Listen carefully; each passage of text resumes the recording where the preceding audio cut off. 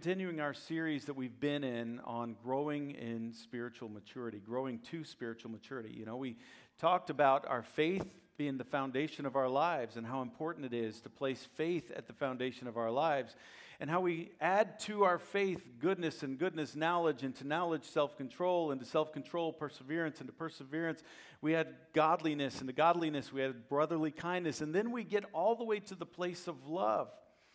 And love, we've got to understand, love is one of the hardest things for us to get to in our lives. It just doesn't come natural.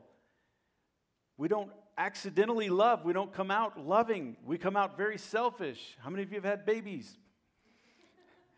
We come out very selfish people, right? And we lay around going, give me what I want. And if we don't teach our kids, right, we end up not being able to learn that process that it takes to get to love. But really, we've got to understand that getting to love in our lives takes spiritual maturity. And until we grow to that place of spiritual maturity, we're going to miss it. And we'll think we're loving, but we're not. Well, in this series, today we're going to back up a little bit, and we're going to add some more knowledge. We're going to talk about knowledge. Add to your faith goodness, and to your goodness knowledge. Why is that important? So let's talk about it. When Angela, for those of you who don't know, she's my late wife now, last couple of months, but when we fell in love, neither one of us really knew what we were signing up for. You know what I'm saying? And, there was plenty to fall in love with, but we had no idea about the parts that we would have to decide to love. You know what I'm saying? And since saying I do on June 5th, 1993, we did a lot of work learning each other and what we liked and what we didn't like about each other, and accommodating for each other in our lives. I called it Angelaology for me, and it was Johnology for her, right? It was me studying, learning what she liked and what she didn't like, and trying to accommodate for her in my life, and her doing the same. And that's why we were able to stay together for 28 and a half years, till death did we part, right? I mean, and listen, it wasn't the times that were most difficult, like these horrible things that happened, like the F5 tornado that came through our neighborhood in Oklahoma City. It wasn't times like that. It wasn't the fire of 2017. It wasn't a miscarriage that she had that was the difficult times. It wasn't the cancer that she had last year that was difficult. It wasn't that stuff that drew us apart. Those things actually drew us closer together. It was those things that we saw our true love for one another as we went through those difficult times. And I got to be honest with you, one of the things that I'm most grateful for is how much I was able to take care of her, the opportunity that I had to take care of her those last 6 months of her life, being her caregiver, being her counselor, being her encourager, being her coach. Honestly, I look back and I think, God, what a great, great privilege that was. Of the billions of people in this world that had the opportunity to do that, it was me, and I'm so grateful for that. But then it's the things that we were different in, like I never understood why she would never want to use the auto button on the AC in the car. All you have to do is push the button and it takes care of the whole climate. You know what I'm saying? It just happens. But she wanted to control it, and I never understood that. It never made sense to me. And the places that we ate, I'm good with Burger King, right?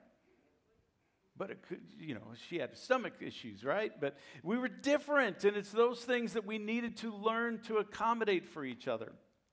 Through the years, though, the most difficult moments that we had in our relationship was the things that we didn't get about each other, the things that we didn't understand.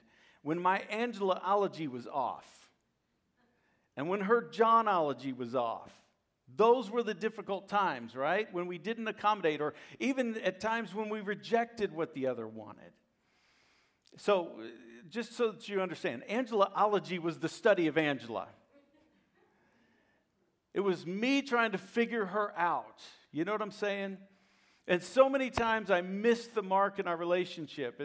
And those times that I didn't understand her and she didn't understand me, those were the difficult times. And we had all those other things going on. But those were really the most difficult times. Y'all know what I'm saying? And it's the same way in our relationship with God. The times that you're going to feel most alone, most distant or disconnected from God could be those times in your life when your theology is off, when your Jesus-ology is off. It's those times that you feel most disconnected, and when you don't see things from his perspective, or when you involve yourself in things that are offensive to him. Those are the times that you're going to feel like, okay, I don't feel connected to him. So this is theology. Theology is theo is God, and ology is the study of God. So studying God and who he is and what he likes is what we're here for.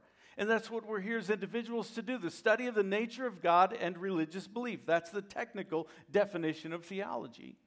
Well, when Jesus was here, he was continually saying this, and you'll recognize this when I say it. You've heard it was said, but I say unto you, right? What was Jesus doing? He was teaching us Jesusology. You've heard it said this way, but I say to you. People are saying this, but I say to you. The religious people are saying this, but I say unto you. So Jesus was teaching us theology. He was teaching us how to have a relationship with him. And beyond that, he spent a lot of time debating, publicly correcting false teachers, the Jewish scribes, the Pharisees, and he corrected their wrong interpretations of the Old Testament and their wrong interpretations of what God really wanted out of them. And he called them false teachers. So Jesus called false theology, false understandings of what God likes and God doesn't like, he called that sin. So let me read a story to you. This is really a funny story, actually, because Jesus had just fed like 4,000 people plus the women and children that they didn't count in that 4,000 number. And they crossed the lake, and as they're going across the lake, they're like, oh no, we forgot the bread. There was like bunches of baskets full of bread that they had left behind accidentally. Peter, did you bring the bread? No, John, I didn't bring the bread. They're like, oh no, we forgot the bread. What are we going to eat?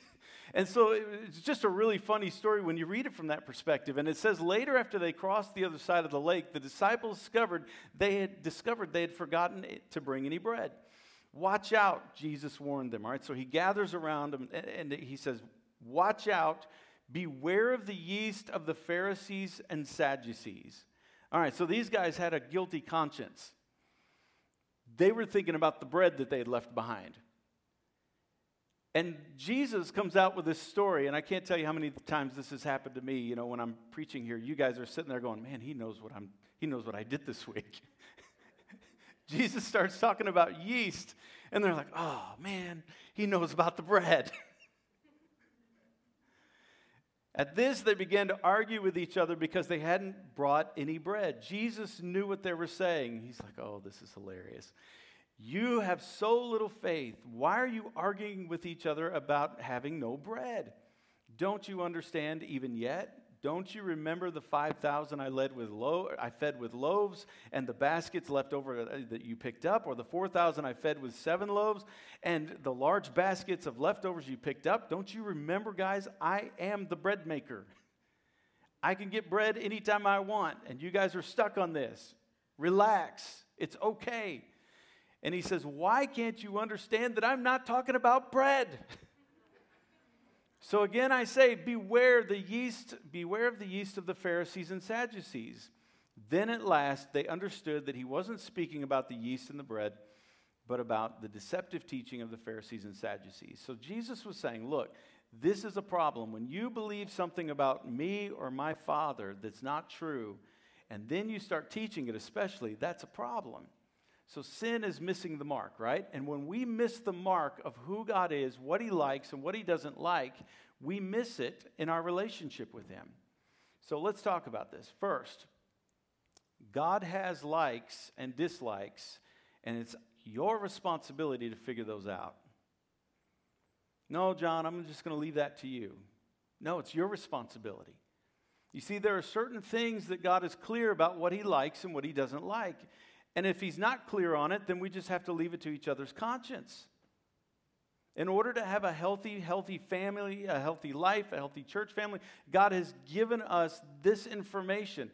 What I like and what I want to do in this life, he's given me. I need to lay aside that and say, okay, Father, what do you like and what what don't you like, and I need to be able to accommodate for that in my life. That's called relationship. Now, if you've been here for a while, you understand that I have this horrible affinity for Tastykake Bells. And they're not making them anymore. So it's easy for me to reject them right now, right? Because I can't find them. But I love those. And the question is, what if God says, John, I don't ever want you to have a Tastykake Bell for the rest of your life again? Am I going to be good with that? That would be hard.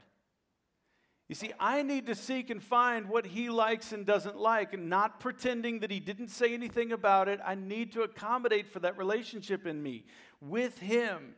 And if he's not clear about it, let it be up to your individual conscience. That's what the scripture says. So the longest sermon Jesus preached, it's called the Sermon on the Mount. Well, we don't know if it's the longest one, but it's the longest recorded one. The Sermon on the Mount. That sermon is packed with all kinds of likes and dislikes that Jesus gave us for us to understand who he is and what he likes. But even if you could even interpret some of these things in this sermon wrongly as well, so you have to be careful with it.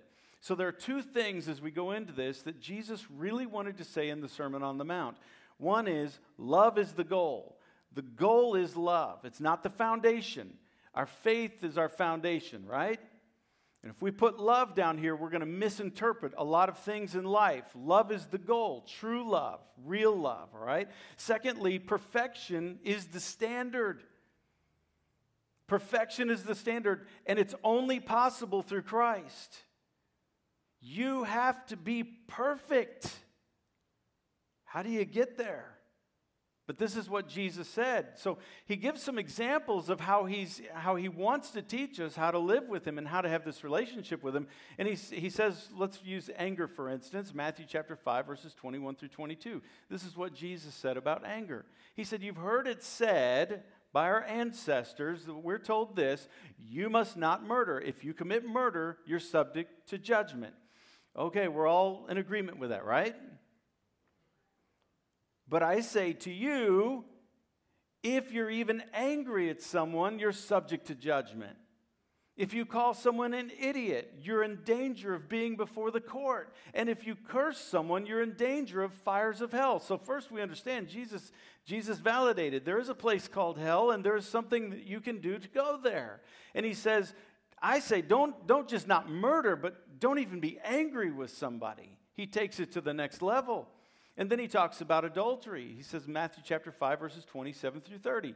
You've heard the commandment that says you must not commit adultery. But I say, anyone who even looks at a woman with lust has already committed adultery with her in his heart. What is he saying? You haven't reached love when it comes to your relationship with that woman. And I don't like it. God's teaching us what he likes and doesn't like. And then Jesus gets really he goes out on a limb here, I think.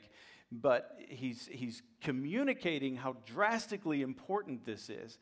He says, so if your eye, even your good eye, causes you to lust, gouge it out and throw it away. It's better for you to lose one part of your body than for your whole body to be thrown into hell. And if your hand, even your stronger hand, causes you to sin, cut it off and throw it away. It's better for you to lose one part of your body than for your whole body to be thrown into hell. That's pretty strong teaching, isn't it? So here's a question. How do we interpret that? Is Jesus saying that you go gouge your eyes out so that you don't lust? Is he saying to go cut your hand off so that you don't steal from somebody? And look what he says in verse 48. He says, you are to be perfect, even as your Father in heaven is perfect. How many of you have reached perfection? My hand is down. So what do we do with this? What Jesus was communicating here is so important for us to understand. Perfection is the standard, and there's only one way for you to get it, and it's through a relationship with Christ. Love is the goal, and perfection is the standard, and the only way to have that standard in our lives, the only hope that you've got to be perfect is through the blood of Jesus Christ.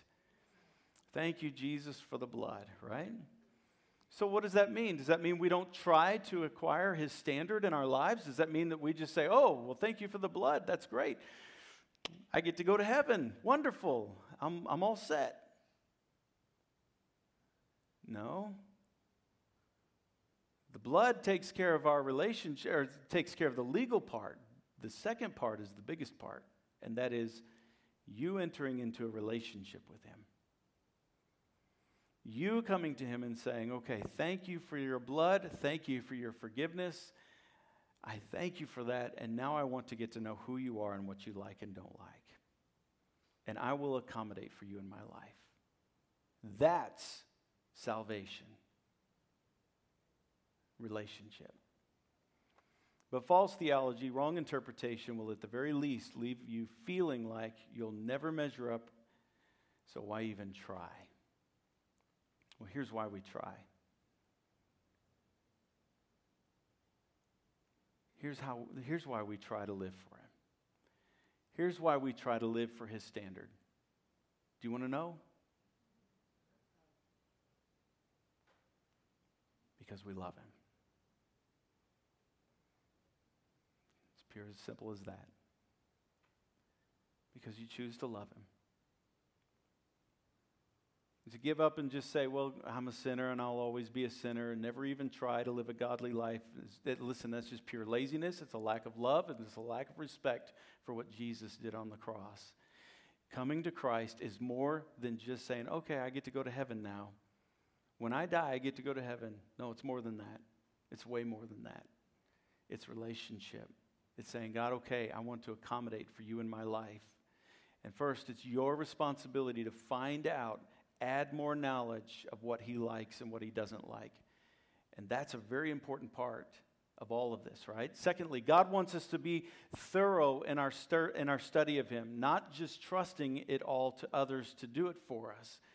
We have to be careful of who we allow to influence us when it comes to what we believe about God. We've got to be careful with it.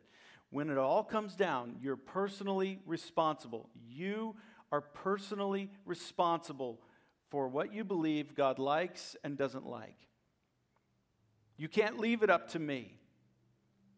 Just because I'm your pastor does not mean that you have the right to leave that up to me. I am responsible to communicate to the best of my ability what Scripture says, to say this is what God likes, this is what he doesn't like. I'm responsible to do that for you and to stand firm on that. Why? Because when you get to heaven, you want to know that at least you had somebody that was telling you the truth, right?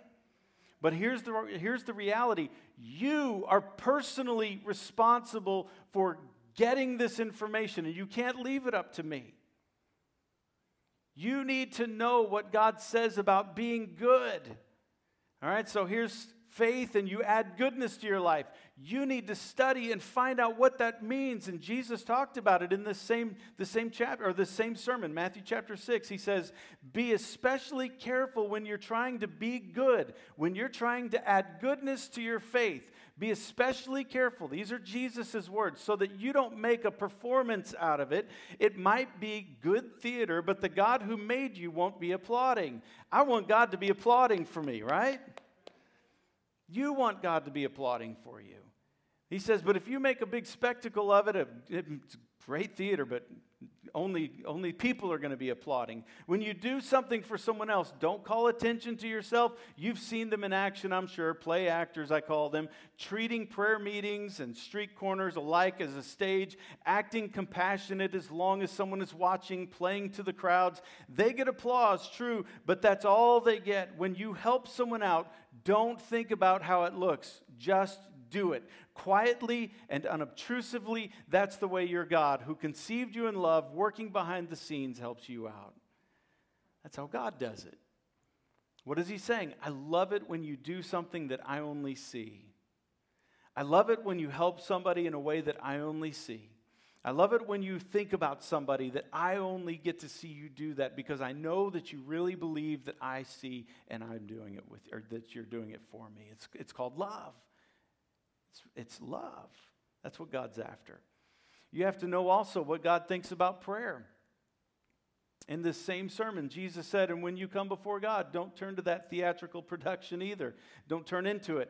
And all these people making a regular show out of their prayers, hoping for 15 minutes of fame. Do you think God sits in a box seat?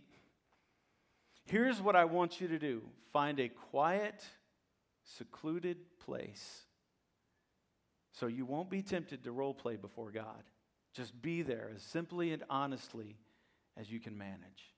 The focus will shift from you to God, and you'll begin to sense His grace. How many of you want to sense His grace? Jesus is teaching us how to do this. The world is so full of so-called prayer warriors who are prayer ignorant. They're full of formulas and programs and advice, peddling techniques for getting what you want from God. Don't fall for that nonsense. This is your Father you're dealing with, and He knows better than you what you need. With a God like this loving you, you can pray very simply like this. And I know you've probably heard the Lord's Prayer. This is just a different version of it. I find it refreshing. He says, "Our Father in heaven, reveal who you are. Set the world right. Do what's best, as above as so below. Keep us alive with 3 square meals. Keep us forgiven with you and forgiving others. Keep us safe from ourselves and the devil. You're in charge. God, you're in charge. You can do anything you want. You're ablaze in beauty. Yes, yes, yes."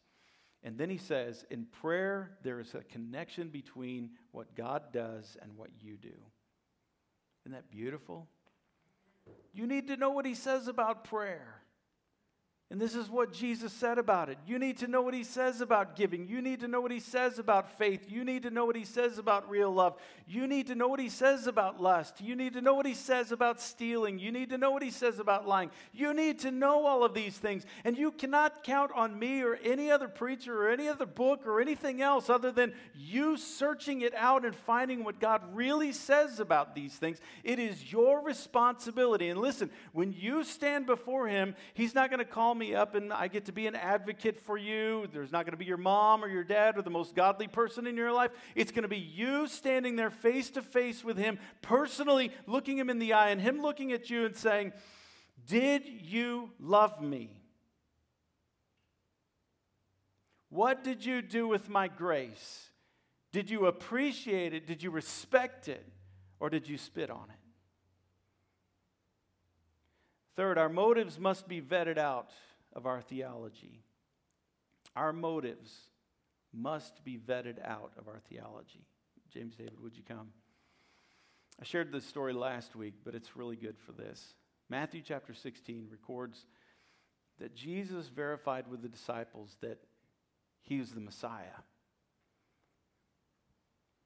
And He told them to keep it to themselves, and it says that after that, He began to tell them plainly what He was going to suffer, how He was going to suffer and how He was going to die, but how He would be raised from the dead.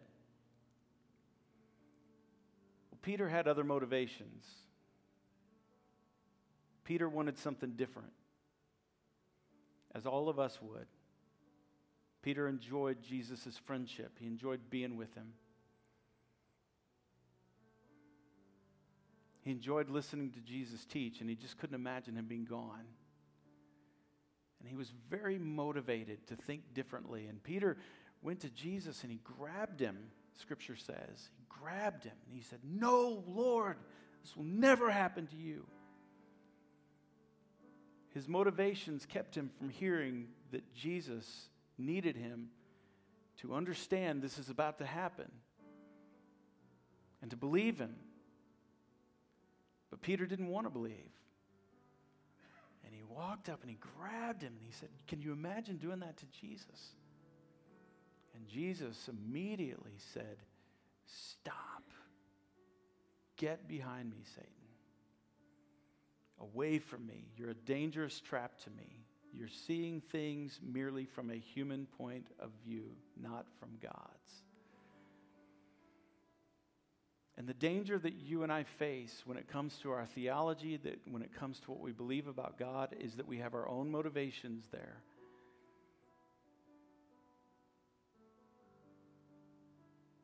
And how foolish we'll feel when we stand before Him and He says, "Seriously, you couldn't give up tasty cakes for me?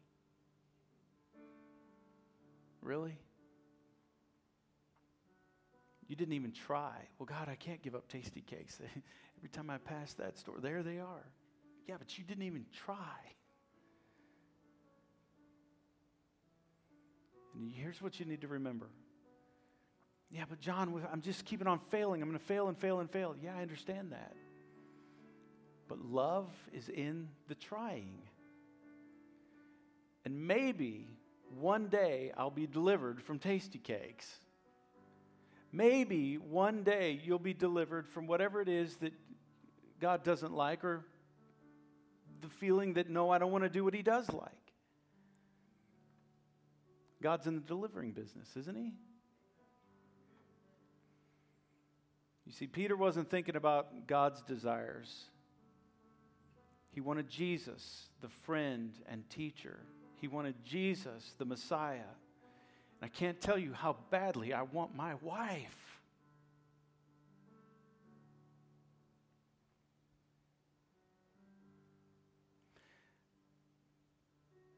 But His plan, His purpose. And the question is, do I want Him more than I want her?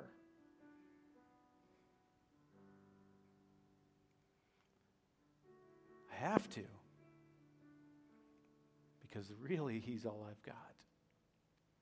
And there's not a thing in this world that'll make me turn my back on Him. I hope. I hope. Matthew 16, then Jesus said to His disciples, if any of you wants to be my follower, you must give up your own way.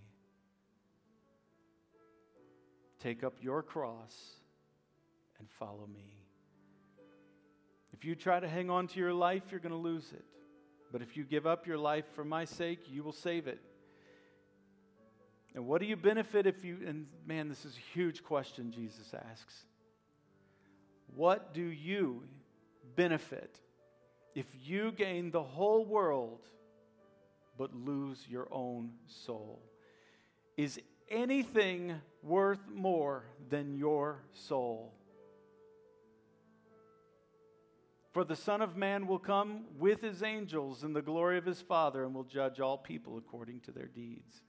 In other words, you have to be willing to lay down what you think, what you want, and embrace what God thinks and what God wants. And you're responsible to figure that out. And I'll do my best every Sunday and every time we teach a class here, I will do my best to teach you that. But ultimately, you are responsible for that. And I certainly understand that there are going to be times that we disagree on that. You have to figure it out, and you have to follow your conscience and your relationship with God. What God says about every area of our lives. And Jesus asked the most basic, raw question in Scripture right here. Is anything worth more than your soul? So let me ask you this. What is there in your life that you've not been able to give up or stop or even try? That you know God doesn't like? Or to start doing that you know that God does like? Well, John, I had this preacher do this or that, or I heard this teaching, or I heard that. Wait a second. Have you really added knowledge to your life about all of these issues? Because I'm telling you, the information is there. It's there. And if you'll open your heart to what God likes and doesn't like, it opens a relationship with Him. And that's why we're here. If you want God to be something He isn't to accommodate for you, your soul is in danger. But if you say, okay, God, your will, your way. And listen, you just start. No, you're not going to be perfect in and of yourself, but through Him you can be. And we strive together. We love one another along the way. And I'll be your best friend if you'll let me. And I will help you, but I promise you this, I'll always do my best to tell you the truth when I know it. Because there's one thing that I do know. Judgment starts with the house of God. And that means that I'm going to be held more accountable than anybody in this room. And I have to be able to stare God in the eye myself and say, yes, I told them the truth.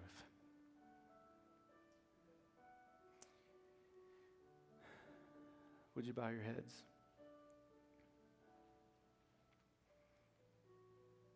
Have you accepted God for who He says He is?